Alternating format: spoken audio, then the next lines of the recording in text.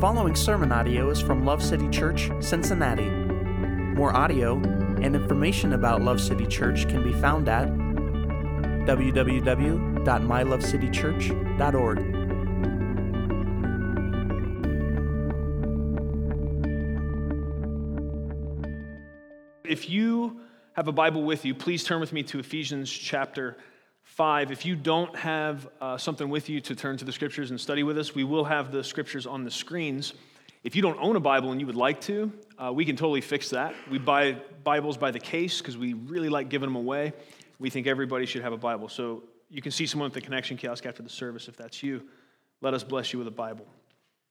So what we're doing this week, we're continuing in our verse-by-verse study through the book of Ephesians.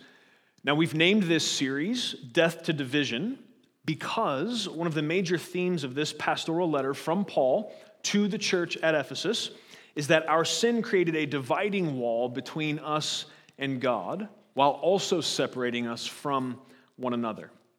Ephesians chapter 2, verse 14 says that Jesus broke down that dividing wall, making redemption, restoration, and reconciliation possible through his perfect life, sacrificial death, and triumphant resurrection.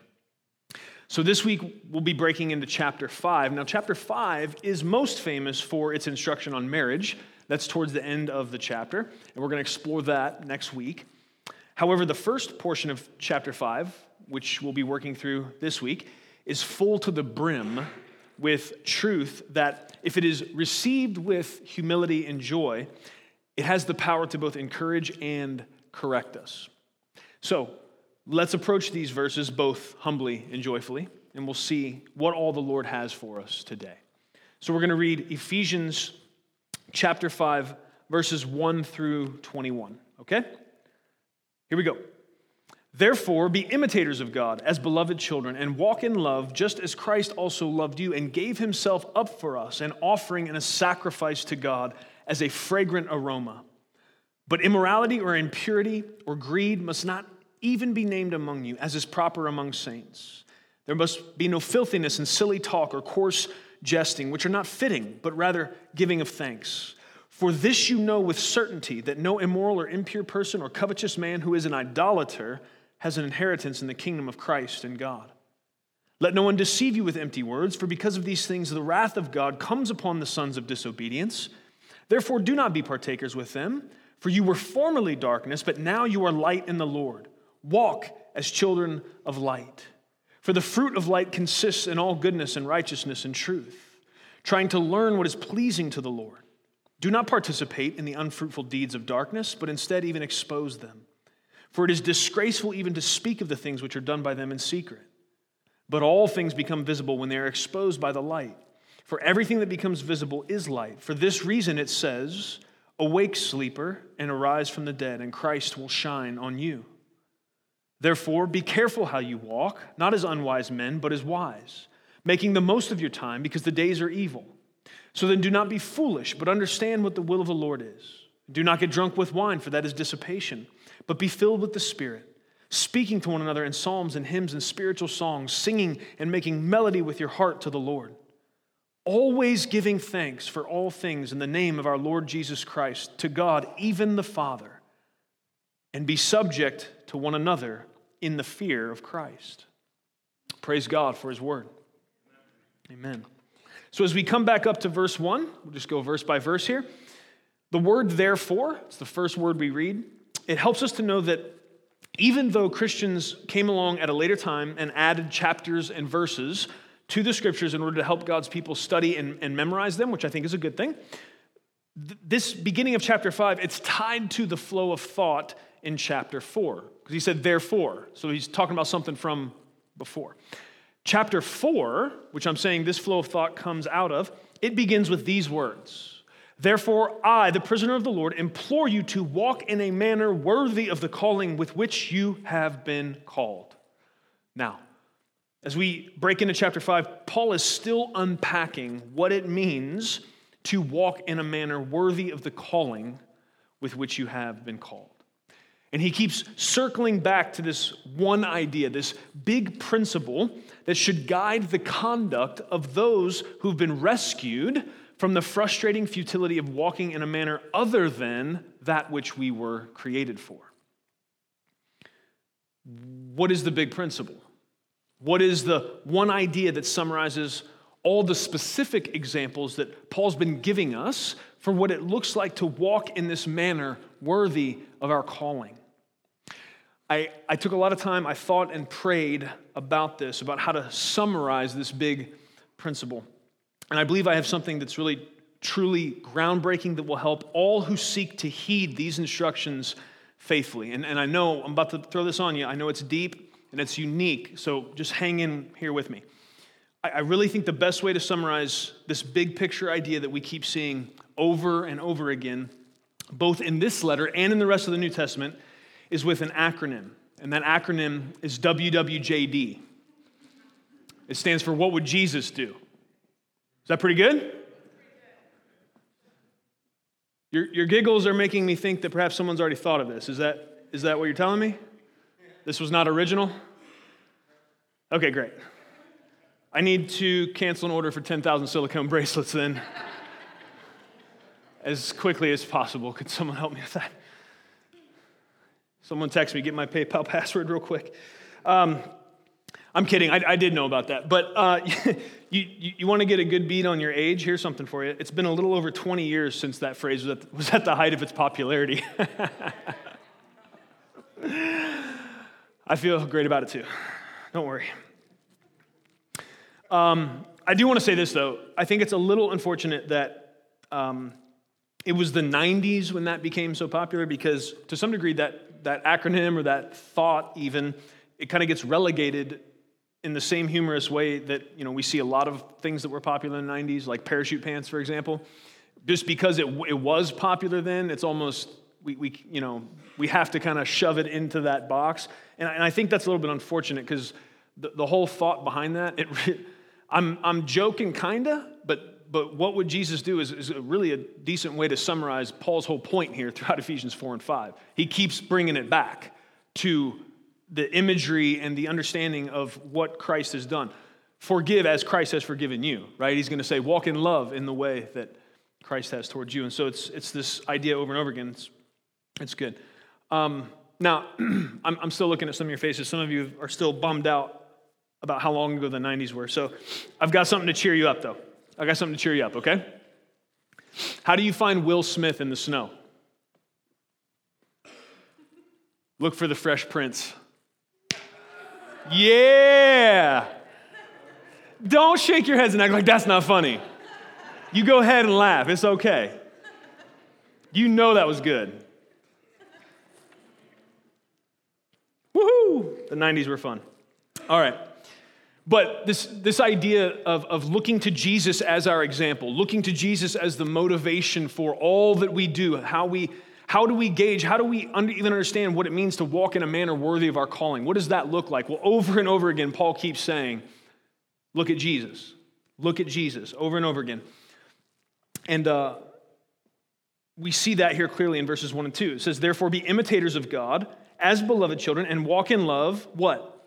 Just as Christ also loved you and gave himself up for us, an offering and a sacrifice to God as a fragrant aroma. So he calls us to be imitators of God and walk in love, but here's the beautiful thing. He doesn't just leave us with no idea what that means, right? He doesn't leave it in the realm of the ethereal, and he doesn't leave room, thankfully, for us to come up with our own interpretation. What he does is he anchors the call to imitate God and to walk in love in the person, the work, and the example of Jesus Christ, our King. I'm so thankful he does that, because we'd be prone to wander and wonder about what does that mean to walk in a manner worthy? What does it mean to imitate God if he had just stopped there? You guys want to help explain that one? Right? What do we have? What we have is Jesus, right? Colossians and Hebrews both say that Jesus is the expressed image of God. If Jesus said it, if Jesus did it, that's the way God the Father would respond. So thankful for that. Walking in a manner worthy of our calling is walking in a manner worthy of the one who called us, and his name is Jesus. So what that means is, if you got a WWJD tat in 1998 and you've regretted it because people don't think it's cool anymore, man, you bust that thing out. If it's on your shoulder, go ahead. Get your muscle tank out and let it ride, man. Because here's the thing. Running every single thing we do, say, or think through that grid is a godly principle that transcends time or trends. I'm not trying to bring WWJD back necessarily, but we shouldn't, because it's funny that it was in the 90s, not run everything we do through that question. You can say it differently. How would Jesus think about this? Or whatever, if you don't want to be uncool, but let's understand that this idea is absolutely this circular argument that Paul keeps coming back to. Here's how we're going to walk in a manner worthy of this calling. We're going to be like Jesus in the way we think and the way we act and the way we speak. And so the rest of these verses today, they're just a continuation of this same thought. So through more specific instruction, analogy, and imagery, we're going to be encouraged to think, act, and speak like Jesus. So let's get after it, okay? Verses 3 through 6. It says, "But immorality or any impurity or greed must not even be named among you, as is proper among saints." That starts verse 3. So this is a really good literal translation of the Greek, the NASB that I just read you, but there are other translations. I think NIV says it this way.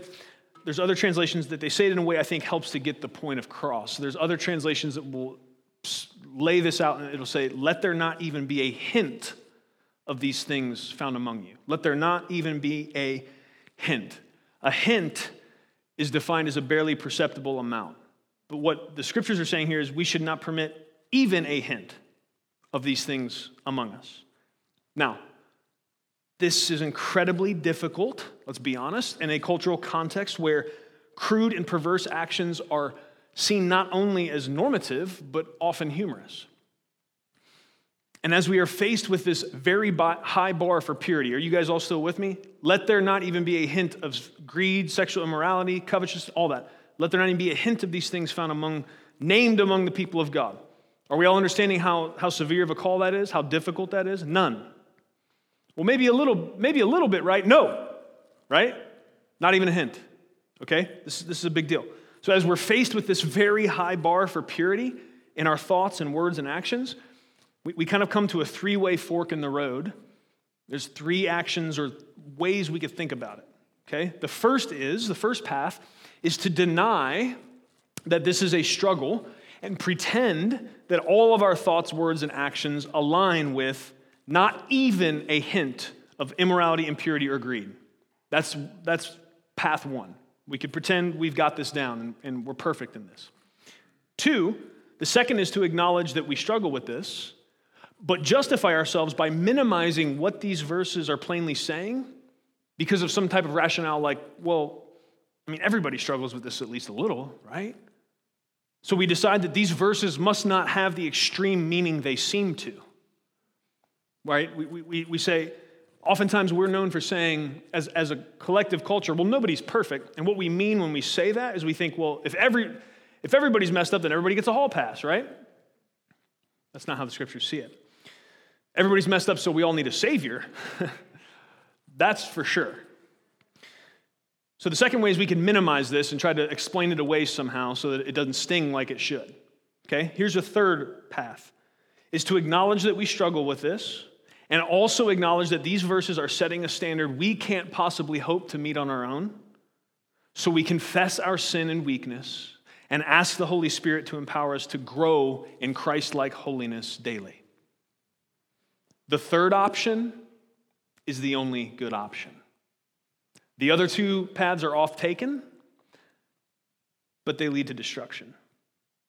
Now, some of you are listening to this and your wheels are turning, and I'm glad. That means you're engaged and really thinking about implications, okay? Some of you know you've already blown it when it comes to filthiness and silly talk and coarse jesting as we flow into verse 4. Some of you aren't sure what you're going to do the next time because you want to obey these. You're hearing these things. You understand this call to walk in a manner worthy of the name of Christ. You're not sure what you're going to do, though, next time people at work or school or wherever you are, they start cracking crude jokes, and normally the expectation would be that you would jump in. Maybe you're the funniest one of them all. I don't know. But what do you do in that case? Now there's going to be some awkward situations if I'm going to try to step into this calling, if I'm going to try to obey these verses, that's going to change some interactions. It's going to change some situations. And you might be thinking, man, now what do I do? Do I have to quit my job and go start over? Do I have to find a new friend group? What do I do here? Because I've definitely blown it. I've said some crude things, some impure things. I've been a part of silly, coarse jesting. I've blown my witness in this place and in this case. What do you do? If that's you, I want to humbly submit to you, dear friend, that you have an amazing gospel opportunity in front of you. Because you're going to be able to model for them the reality of path 3 that I laid out for you. You're going to be able to go to them and say, hey, here's the thing. I'm a follower of Jesus, but there's been a lot of times in conversations and maybe things that were being pulled up on somebody's phone, the video everyone's watching, where I've jumped right in, and that's definitely not a representation of who I serve or what I believe. And so not only have I repented to God for all of those actions, but I want to repent to you guys. I want to ask you guys to forgive me because I have not represented well what it means to be a follower of Jesus. Now, many of you are still freaking out. You're like, hey, I thought you were going to give me a remedy for this. This still sounds really intimidating and difficult, and I'm with you. It is if you try to do this on your own. You're going to need Holy Ghost boldness to step into a situation like that and be able to stand up and love those people enough to know that, yes, it does matter that your witness has been affected by your conduct. What you've said or what you've not said or what you've looked at or what you've done, these things do matter. You have, if they know you're a believer, they have associated that then with, oh, well, it must be okay for followers of Jesus to do that. Or they've called you a hypocrite behind your back, if they know some scriptures, right? But the bottom line is, most people are not going to know what to do in that situation because most of our communication doesn't get down to that kind of heart level stuff. We just stay at, sports and weather and whatever, right? We just stay on the surface. And a lot of people, they're just going to say, yeah, okay, that's great. They're going to do whatever they can to get you to stop because they're going to be uncomfortable by the fact that you're taking this thing heart level anyways. But you may, in that, be able to plant some gospel seeds that you wouldn't have been able to any other. It's going to shock some folks if you're willing to be bold enough to step into this gospel opportunity that you have. And so that's the beauty of being a Christian that really understands how the gospel works, right? The call of God, the bars are high, right? Jesus is our example. But there's this understanding throughout the scripture that we are frail humans that aren't going to hit that mark. And that's why we have, within the beautiful truth of the gospel, the understanding that we can confess sin, we can repent of sin, and that's with both God and people. And when we're willing to walk in that, it shows a humility that is rare, and it will have a beautiful effect upon the hearts of the people that you're willing to do that with. And so I would encourage you towards that. I know it might be a little scary, but God will help you if you'll step out in faith. Verse 5, we're going to talk about verse 5 and 6 kind of coupled together, but I want to deal with verse 5 first a little bit. It says, "For this you know with certainty that no immoral or impure person or covetous man who is an idolater has inheritance in the kingdom of Christ and God."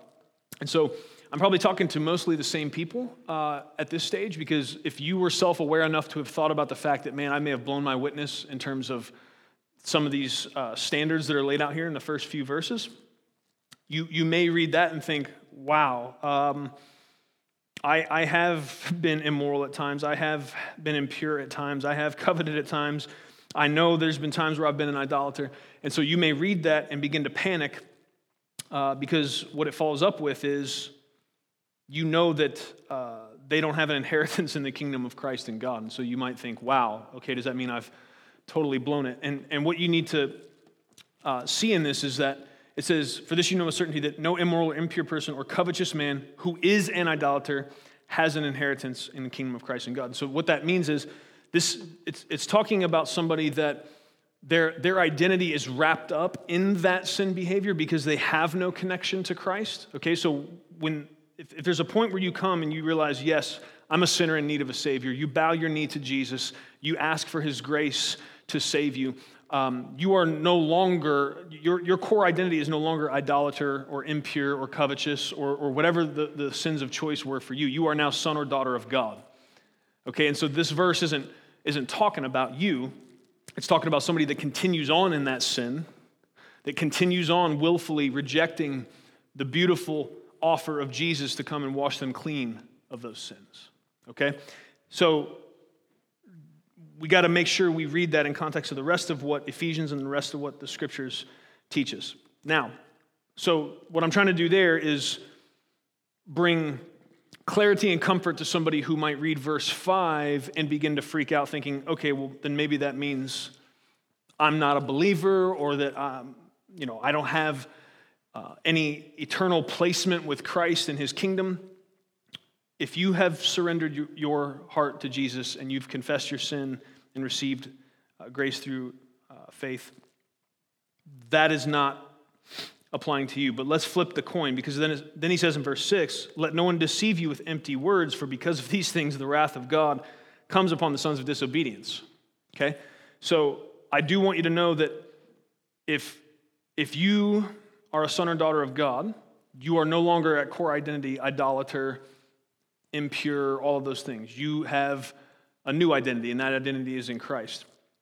But on the other side, we need to not let people deceive us with empty words, because there are those that would say, oh, well, if you're in Christ, then grace means now that it doesn't really, none of those things above matter. So everything I'm doing in terms of encouraging you towards walking in this way, they would say, well, that's legalism. That's too much. We don't need all that kind of talk. That's just going to condemn people. And we're free in Christ and grace, grace, grace. And they'll throw this word around, not really understanding what it means. And so verse 5, understanding it properly, and verse 6, understanding what it's saying properly, it keeps us out of the twin errors of legalism, and the technical term is antinomianism, but I'm just going to use hyper grace because that's going to be easier for most of you to remember. Legalism says the gospel and the truth about Jesus, that's not enough to save you. You need works as well. So yes, you're going to have to trust Christ, but then you're also going to have to do a bunch of stuff in order to keep yourself secure in him, okay? That's not the gospel. The gospel is that we are justified by grace through faith in Christ alone. Good works follow. Good works always come with that justification, but it's out of love and gratitude for what Christ has already done, not to try to earn salvation, okay? But legalism doesn't understand that. Antinomianism or hyper grace is on the other side of this thing, where it's like, okay, if I trust Christ, that means from now on it doesn't matter what I do. Well, that's a problem, because James said, well, how are you going to be sure that this faith you think you have is a reality? Because there are those that have been deceived into thinking that they really love the Lord, but your works will tell you.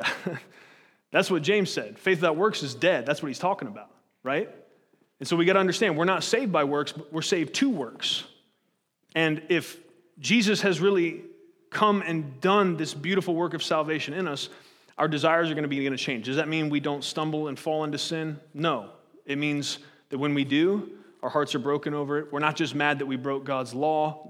Our hearts are broken that we've broken his heart, that we understand that he's a good father, and anything he's asked us not to do is because if we do that thing, it'll hurt us. And anything he's asked us to do, it's because if we do that thing, it'll bless us and help us and lead to more joy and purpose, okay? So we got to stay out of those ditches. There's a gospel middle path that's safe. And most of us have a tendency towards one or the other. You are probably more likely to be a legalist or more likely to be on that hyper grace end of the spectrum based on environment, the way you came up, your particular struggles. And we need to understand that that's why we need the gospel all the time. You don't just need a weekly gathering of God's people where the gospel is presented to you again from different angles and in different ways. We need the gospel every day. It should be in the forefront of our minds, and our thinking should be soaked in the truth of the gospel, or else we track off into these ditches that lead to destruction. Okay, that brings us to verses 7 through 14. We're going to take those together. So let's read those again, refresh our memory. Therefore, do not be partakers with them, for you were formerly darkness, but now you are light in the Lord. Walk as children of light, for the fruit of the light consists in all goodness and righteousness and truth, trying to learn what is pleasing to the Lord. Do not participate in the unfruitful deeds of darkness, but even expose them. For it is disgraceful even to speak of the things which are done by them in secret. But all things become visible when they are exposed by the light. For everything that becomes visible is light. For this reason it says, awake, sleeper, and arise from the dead, and Christ will shine on you. Paul picks up on imagery language here that Jesus used often in his teachings. In John chapter 8, Jesus said, I am the light of the world, speaking of himself. But in Matthew 5, he says to those who follow him, you are the light of the world. So, which is it? It's both. The Holy Spirit of God inside of us is the flame, and we are his chosen candles. We are nothing but wax without him, but with him, we can bring the beautiful light of Jesus into every situation. Now, I know that I joked earlier about having this deep idea about WWJD, but I'm real totally serious when I tell you that I believe that God showed me something through these verses that it's the missing piece to the puzzle for so many people. And there's help in here for us. I know that many of you feel stuck. Many of you struggle with circular patterns of sin.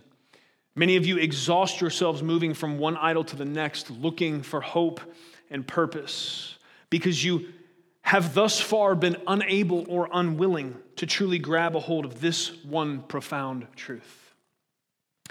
Verse 8 doesn't just say that you are now in the light of the Lord because you've been saved by grace through faith in Jesus. It says you are light in the Lord. You are light in the Lord. My dear friends, this is not some arbitrary difference. This changes everything. Let's talk about how. My question to you, I want you to really run yourself through this grid. I want you to think through this and ask yourself this. Do you see yourself as light in the Lord? Have you really thought about what that means? And have you shouldered the glorious mantle that comes with it? What would change about the way you walk into your home or your job or the gas station for that matter if you really believed you were light in the Lord? The light of the world that Jesus talked about. What this means is that your King has placed upon you the responsibility for the spiritual reality of every single place you walk into. How much fickle foolishness could we avoid if we truly stepped up to this responsibility?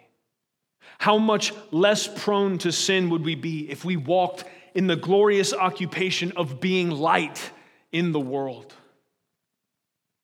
How could we be distracted by lesser things that seem to steal our focus so often if we truly took up this idea and this truth of being light in the Lord? Let me break it down like this. If we really buy into the reality that Jesus calls us to be light, we will be so much less prone to buying into the deceptions that lead to darkness. How does this work out practically? If you're married and you really believe you are light in the Lord, you know it is your responsibility to love, serve, and show grace to your spouse. Not just because it's what you're supposed to do, but because of who you are. If you're single and you really believe you are light in the Lord, you know it's your responsibility to reflect the beauty and reality of being whole, content, and fulfilled in Christ, not because you're supposed to, but because of who you are. If you encounter someone who's hurting or in need, and you really believe you are light in the Lord, you know it is your responsibility to show them kindness and compassion, not because you're supposed to, but because of who you are. If you encounter someone who is still blinded by the darkness of sin, and you are light in the Lord, you know it's your responsibility to love them and speak to them in truth and grace. Not because of a rule you have to follow, but because of who you are.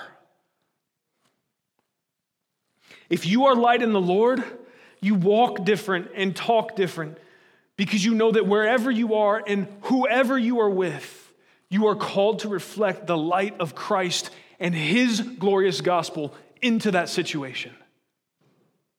It changes everything. Now, I need to address those who may be here or may hear this sermon and have not surrendered themselves to the benevolent reign of King Jesus. And I have to do that because verse 8 starts with this. For you were formerly darkness. Friend, if that's you, if you're someone who is yet to bow your knee to Jesus, you need to understand this. There is no neutral ground. You are either light because you have acknowledged your sin and embraced your need for Jesus to save you, or you are darkness. You are helping Jesus spread light and hope in this world, or you are helping the forces of darkness spread despair. There is no other option. We would like to believe there is some neutral middle ground where we can stand. It's not the case. Even our good deeds, done for any purpose other than to point to the ultimate good in God, serve to advance the agenda of God's enemies. The good news, however, is this. If that's you, God has already made clear through His Word that you can be free from slavery to sin and darkness. You can be free to joyfully serve in His kingdom of light. If you will acknowledge that you're not perfect on your own and that you're unable to save yourself, and if you'll ask Jesus to forgive you as you surrender your life to Him, the Bible says that you will be saved. And I praise God that that is true. And nobody who is currently enjoying the amazing benefit of being a part of God's kingdom of light is looking down upon you, because we all remember and we all know that we formerly too were darkness. Nobody changes that without Christ. We all have had to bow the knee and surrender. He's the only one that has the answer. It's not a control thing. It's just that God is the only one. Jesus is the only way. That's not out of being mean. That's out of just the reality of the situation. There was only one way to solve the problem of sin. It's through Christ. That brings us to verse 14. Verse 14 is most likely part of an early Christian hymn. Let me read it to you again. It says, "Awake, sleeper, and arise from the dead, and Christ will shine on you." Verse 14 is part of how God began to stir me and begin to show me that I have this desperate responsibility to call my brothers and sisters in Christ to embrace their calling as light in the Lord and to walk in a manner worthy of that calling. Because what he's saying here, awake, sleeper, arise from the dead, and Christ will shine on you, that applies to the person that is lost in darkness, but there's also many sleepers among God's kingdom. There's many of us who have We have the ability to walk with this mantle of being bearers of light in a world that is full of darkness. We have the ability to bring into every situation the beauty and the love and the goodness of Christ's gospel. We have that ability, and we're sleeping on it. And it's pitiful. And a lot of it comes down to identity. A lot of it comes down to this one simple fact. You may believe that Jesus is the light of the world. And you may even believe that He's called us collectively to be the light of the world, but you haven't even either been willing or able to grab a hold of this fact that you, dear one, are light in this world. That you are called by Christ to bear light in every single situation. And if you will take that mantle upon you, it will change the way you deal with people. It will change the way you deal with temptation. Spurgeon used to say to people that there's one answer for the devil's temptations. I'm a Christian. Period. Right? I belong to Jesus. Conversation over. Step on with the foolishness. When we understand what it means to be called to be light in this world, we were not just saved for some eternal glorious inheritance. I thank God there's an eternal glorious inheritance, but we were saved for a purpose here and now. And it's to bring the light and the goodness of this gospel to a world that is sick and broken and lost. We can't sleep on that, friends. Awake is the call of God to us today. Wake up. Walk in the way that you've been called to his glory. Verses 15 through 21, they give us more specifics on what it looks like to walk as light in the Lord. I'm so thankful for the way the Holy Spirit inspired Paul to do this. He doesn't just give us big principles, but then he spells it out for us, helps us understand what does this really look like. So it says, therefore, be careful how you walk, not as unwise men, but as wise, making the most of your time because the days are evil. If we know that we're called to be light in this world, we will not only be intentional minute by minute, but we will also think big picture about the time that we've been given. And there's two Greek words for time. One would be more minute by minute. The other one would be like, make the most of the time, as in like the time that you have in totality, thinking about however many breaths God gives you in your existence, make the most of those. And that Greek word fits more in that context. Of course, if you're thinking about the big picture, that translates down to the minute by minute. But do we think about that? Do we understand that because we've been saved by grace through faith in Christ, because he's made us ambassadors, messengers, supposedly carrying this light to a world that needs it, does that factor in the way we allocate this precious resource of time? Because we're all complaining about it, aren't we? We're all complaining about not having enough of it. We need to mix into that conversation an idea and understanding that the days are evil, there is darkness, and there is a call upon the people of God to do something with the time we've been given. We've got to make the most of this time. So what does that mean? That doesn't mean that 24 hours a day, 7 days a week, we're out on the streets handing tracts to people. That means partially that when you're at home with your children, you're understanding that God's called you to be a light to them as well. It's when you're at work, God's called you to be a light in that context and in that situation. There's people there, right? Unless you're a miner in a cave and you've got your own chute that you're down, maybe you totally work by yourself and have nothing to do with anybody. Most of you have interaction with other people. You're called to be a light in that context. Make the most of your time.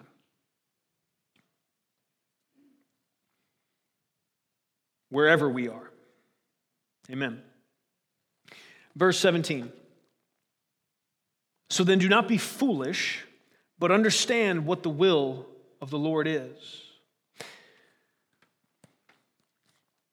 If your job was to watch a screen that monitored the temperature of a nuclear reactor, and throughout the day you had to make slight adjustments as needed to control the temperature of that reactor, and you know that if the temperature rises beyond a certain threshold, that millions of people are going to die from the subsequent explosion and fallout, here's my question. If that's your job, would you be dinking around, taking long breaks? I'm down in the break room, you know what I mean? Taking a nap. Is that the kind of approach you would have to that kind of job, that if you're not watching what you're doing and you're not making those adjustments, everybody in 20 miles is dead? I hope not. I'm not getting a great sense of where you land on this. I'm hoping you're just thinking, and what I should not take from your faces is that, yes, I would be in the break room guy. Wow, all right. I'm going to give you the benefit of the doubt on that. Just assume that's what we're dealing with. I really hope not, because the responsibility for millions of lives hangs on you doing the job you've been given to do. It's no different with our call to be light in this world. I'm going to press it farther. It's really even more crucial, because in my analogy, really, what we're dealing with, it's more like the explosion has already happened. And we are called to go out and rescue those who, without help, will surely die from the effects of the radiation. Okay, so if you're on, forget it. Break room guy already blew the thing, okay? So he's gone too. So now your job is rescue team, okay? What are you doing? Are you parking the Humvee behind somewhere where nobody's going to find out and taking a nap while people are out here laying and dying in the middle of a nuclear wasteland? and you've got radiation suits, you've got the injection that's going to help save their lives, all that's sitting in the back. What are you doing? Are you out jumping stuff with your Humvee? I'm hoping you're using every single second and praying that God would sustain you to have supernatural strength to save as many people as possible. I'm assuming that's the kind of crowd of people I'm dealing with. The problem is we just get lulled into this sense of non-importance when it comes to the mission of bringing the medicine of Jesus to the sick of this world. The medicine of the gospel to those who are sick because of sin. We get lax. We get lazy. We get unintentional. We get distracted. Okay? I'm hoping if you're out in the Humvee, and Bambi goes by, you're not like, oh, I'm going to see where it's going. 2-hour detour, right? 50,000 people just died. And I realize this example is kind of extreme, but we need extreme examples because if we're on, let's be honest with ourselves. We all have been falling asleep on this. It's like Satan singing lullabies all the time. Don't worry, it's all right.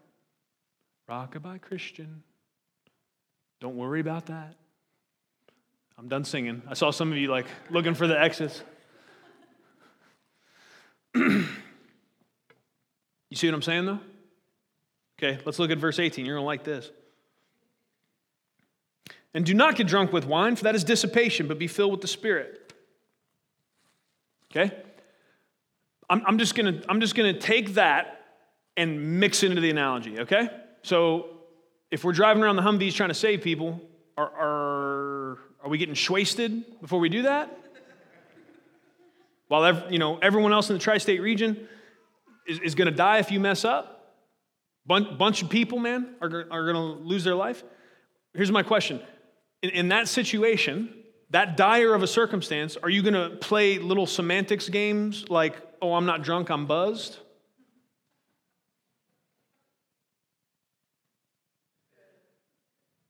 Probably not. You're probably going to be able to just ditch your friends Jose Cuervo and Jack Daniels for a while and go help some people, not die.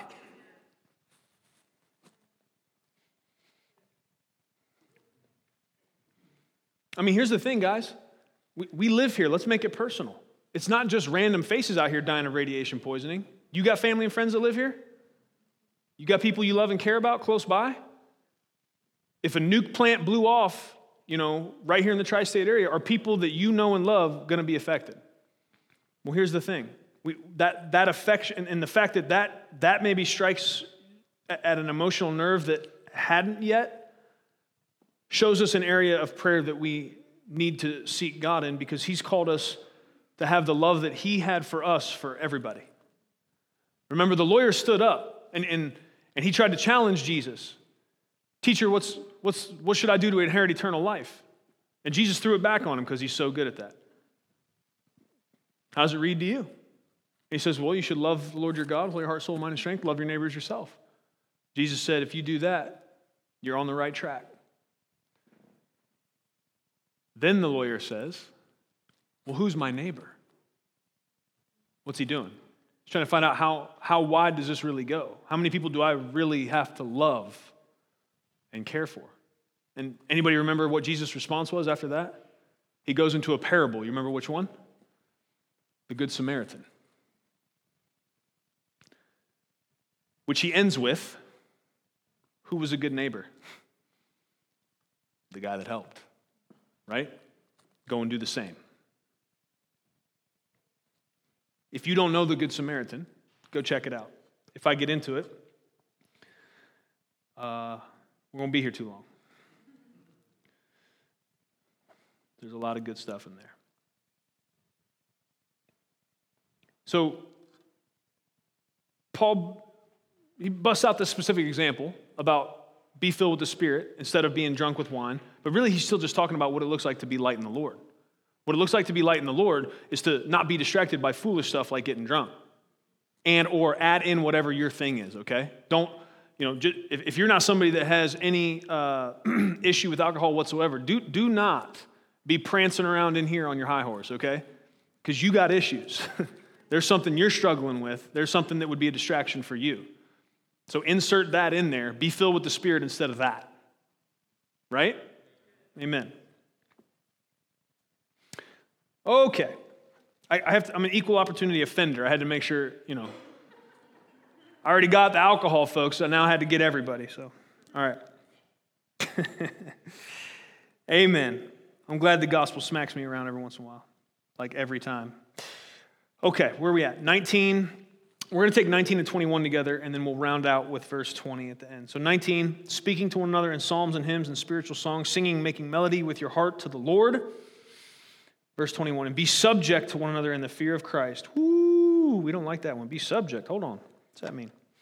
Well, that's talking about Christian accountability.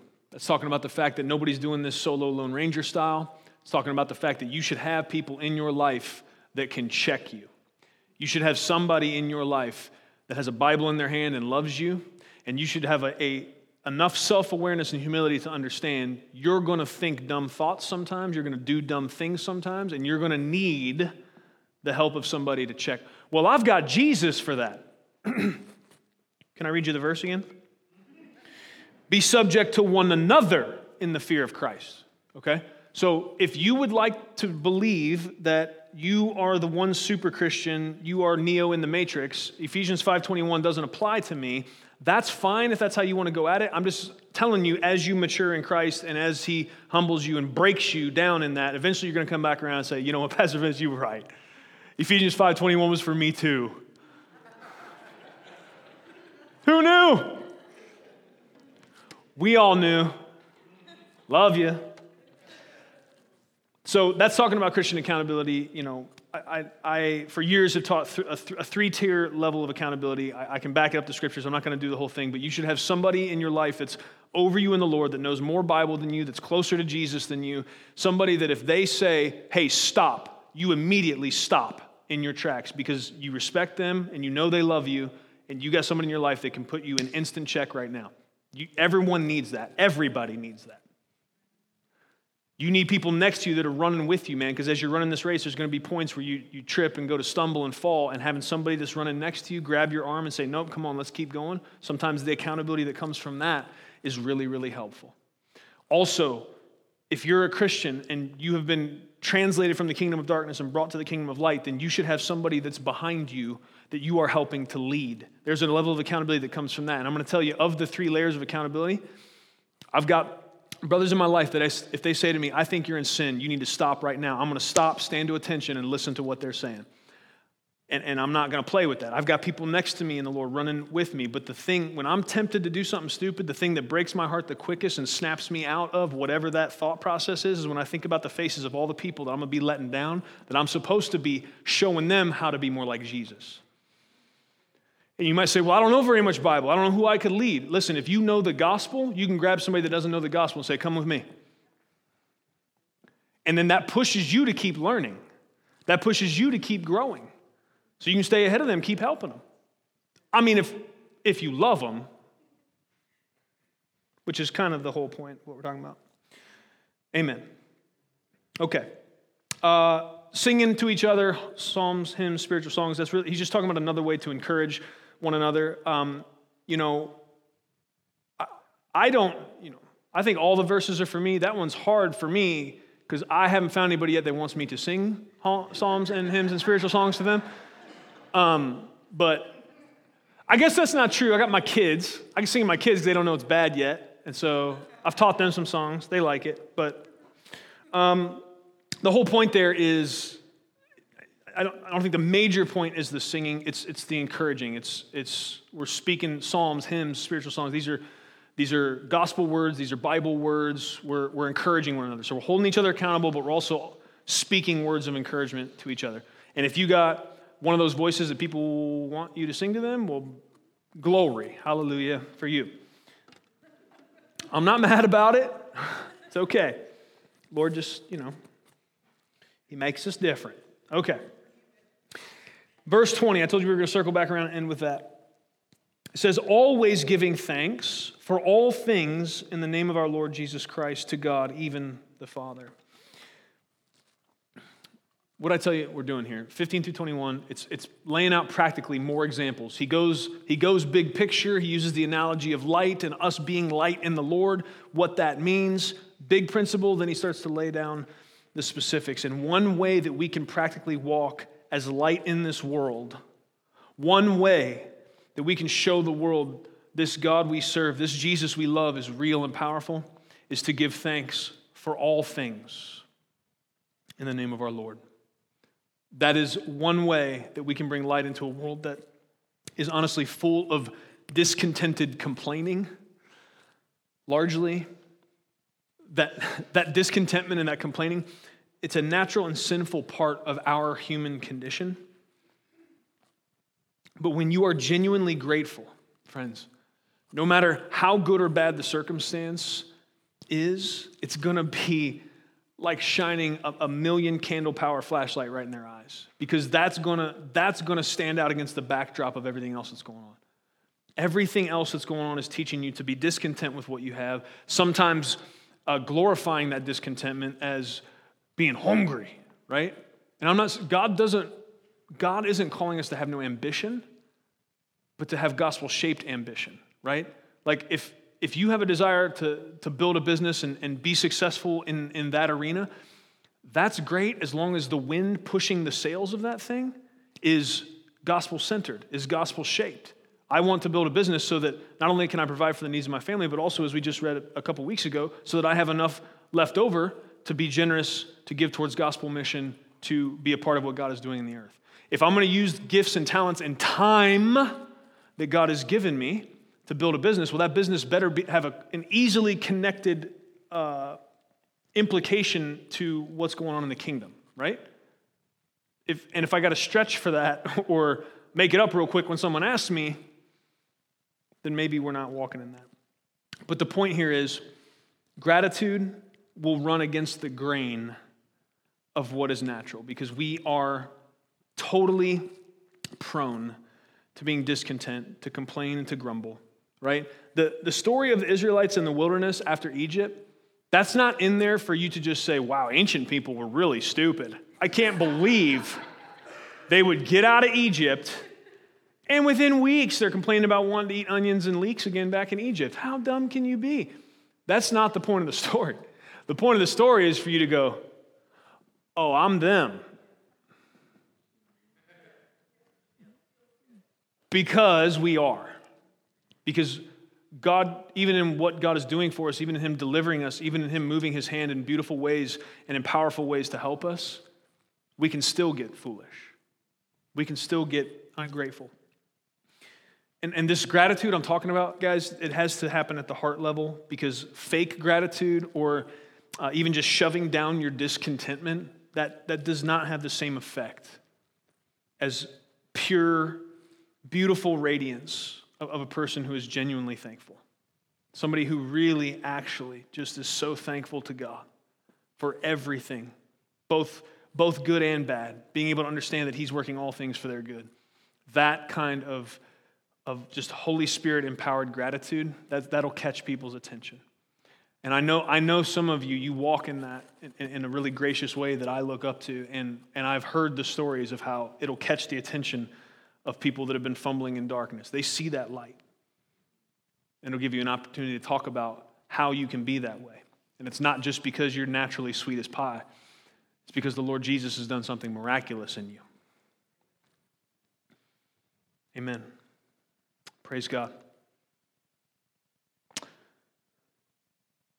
May we be a people who take seriously our call to walk as light in the Lord for our good and His glory. Amen. Let's pray. Father, we come before you in the name of Jesus. Lord God, we thank you for Ephesians 5. Thank you, Lord, for laying out in this imagery language in a way that we can understand that you've called us to be light.